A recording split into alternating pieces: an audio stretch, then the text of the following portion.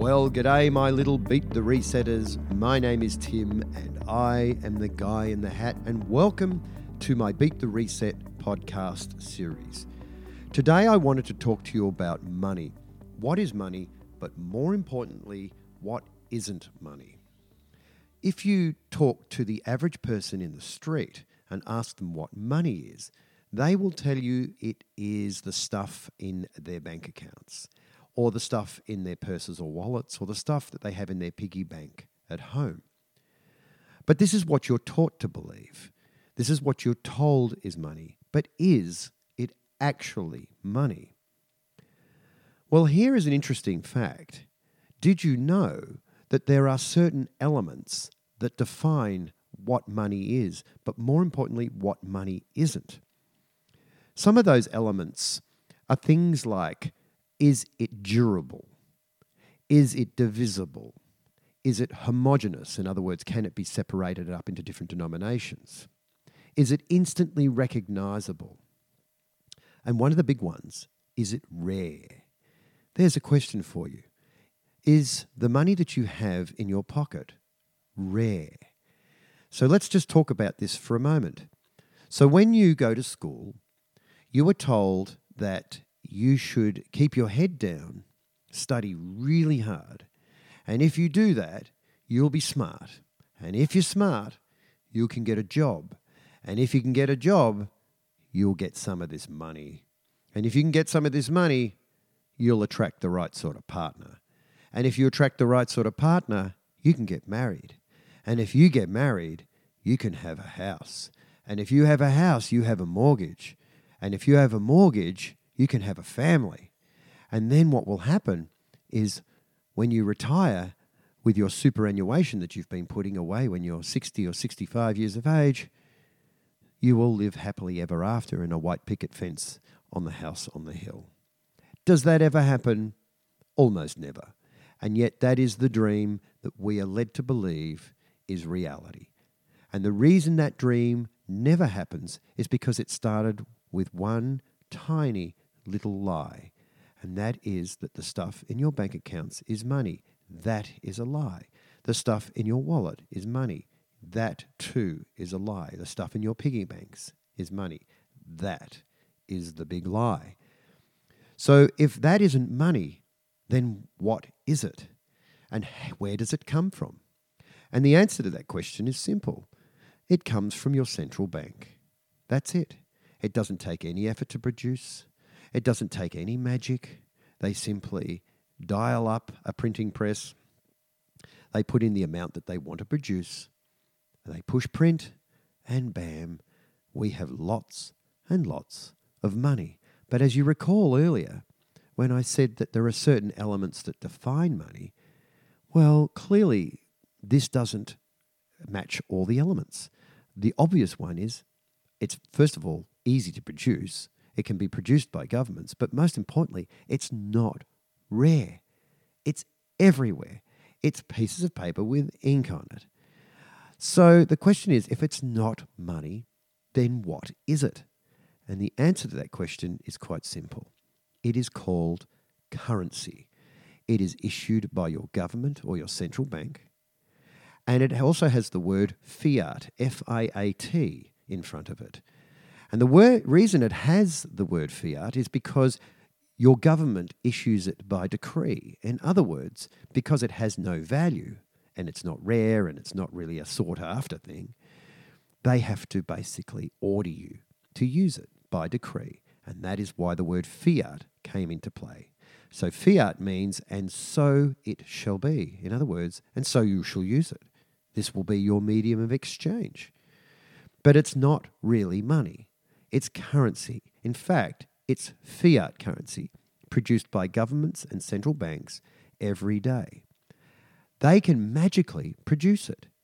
So the central banks, together with the commercial banks, can produce something called a fractional system. In other words, for every dollar they print legally, they can create 9 new ones out of thin air. Isn't that marvelous? So it's not rare. It's easy to get. So the question is, if that is not money, then what is money? And the answer to that question is simple, and that is anything that matches the elements that I mentioned previously. And here's an interesting fun fact. If you took the 118 elements on the periodic table, and I'm talking about all the gases, all the liquids, all the different substances and metals and so on, when you boil it all down, out of the 118 elements, there is but 2 on that periodic table that really, really match the elements of money. And it had come as no surprise that those 2 elements have been our basic monetary system for the last 4,000 to 6,000 years. And those 2 elements are used in industry everywhere on the globe. They have the broadest base of utility and buyer of any element virtually on the periodic table. And they have been like that since the dawn of time. They have always been our monetary system. They will always be our monetary system, and they continue to be to this day. And those 2 elements are gold and silver. And gold, of course, is held by our central banks. Isn't that interesting? The very central banks that print the fiat currency have gold in their vaults. I wonder why. The reason is because they know that the stuff they're printing is worthless and the real money is in gold. Central banks still, to this day, trade gold. They still buy gold. And they continue to do this to underpin some sort of value, some sort of intrinsic value within the central bank, because without gold, there is no value. So what happened? Did the paper stuff ever really have any value? Ever? And the answer is yes, it did. At one period in our history, from 1944 to 1971, we were on something called the gold standard. For every gram of gold that they had in the vault, they could legally produce 1 United States dollar. And that meant that anybody that had a United States dollar could come into the bank and exchange it for a gram of gold. And that is what you call a gold-backed currency. And that was working fine for a while. But the problem is that gold is a very restrictive, finite resource, i.e., it is rare. And fiat currency isn't. So you can imagine the dilemma of governments and central banks. They thought to themselves, this gold standard is very restrictive. If we have to have either, we're going to have to mine a lot more gold, or let's get rid of the gold standard and just print fiat currency. Because this gold standard is too restrictive and we want to print more. And that's exactly what they did. In 1971, President Nixon in the United States made the announcement that we are leaving the gold standard because it's too restrictive. The central banks want to print more of the paper stuff, and they want to do it without the restriction of gold. So we left the gold standard in 1971, and ever since then, we've been on something called the debt standard. And here we are in the year 2022, looking at a $300 trillion global debt. And do you think that debt is ever going to be paid? It can never be paid because most of the cash that's in existence today, most of the currency that's in the system has been created magically. It's been invented, including the interest rates that go with it. This doesn't exist. There's no way it can ever be paid. So what happens from here?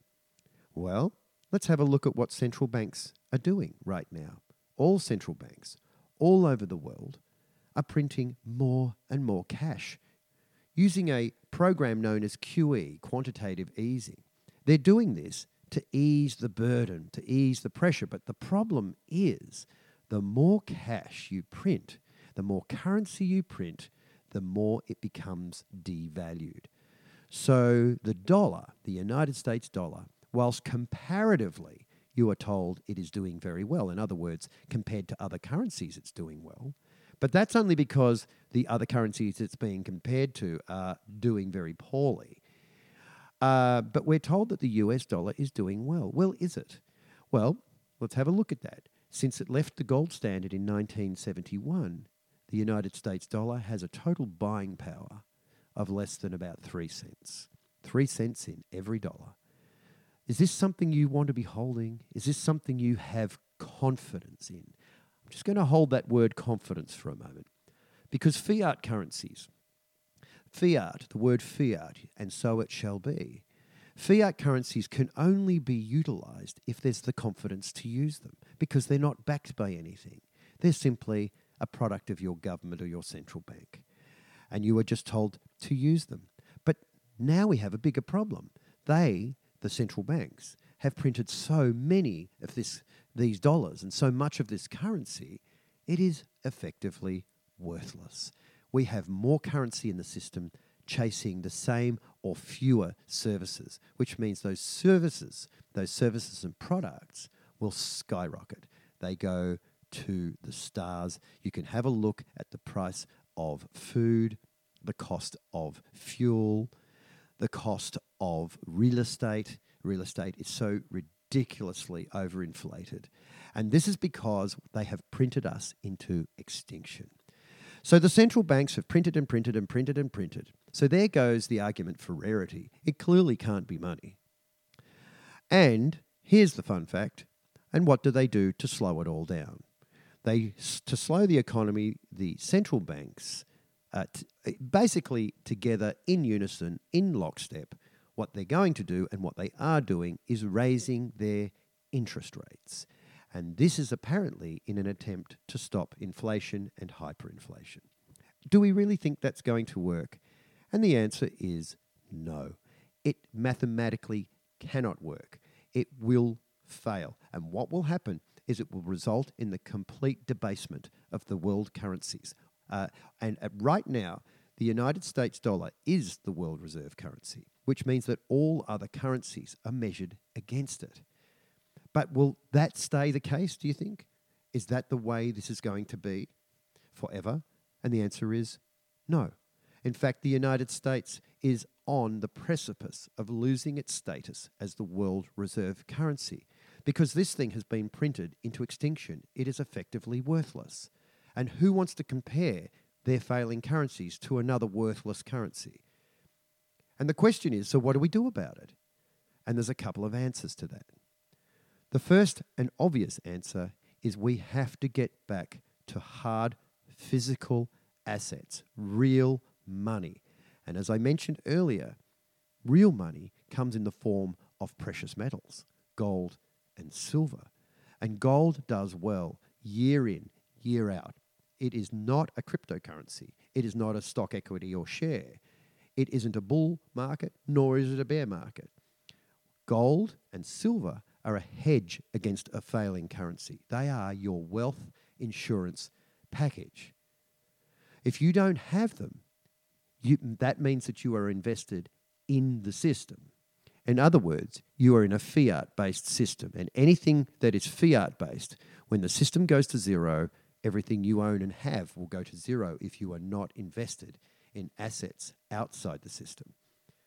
Well, gold and silver, together with cryptos, sit outside the system. And if you have them and you have diversified, in other words, you have both gold and silver, you should do very, very well. It should store your wealth over time very, very well. How do I know this? And why would I tell you this? Well, it's fairly simple. There have been 4,800 fiat currency crashes throughout history. 4,800 fiat currency crashes. And in every single instance, the currency has gone to zero and precious metals have countered the currency and skyrocketed. They are your wealth preservation mechanism. And we are heading into a new world. We are heading into a digital world. And this digital world will be all controlled by a central bank through something called a central bank digital currency. And the central bank digital currency will no longer be cash in your hand. It will be digits on a screen. And I will save that for my next podcast. So I hope that you have enjoyed this today, what is money and what isn't money. And I look forward to seeing you next time.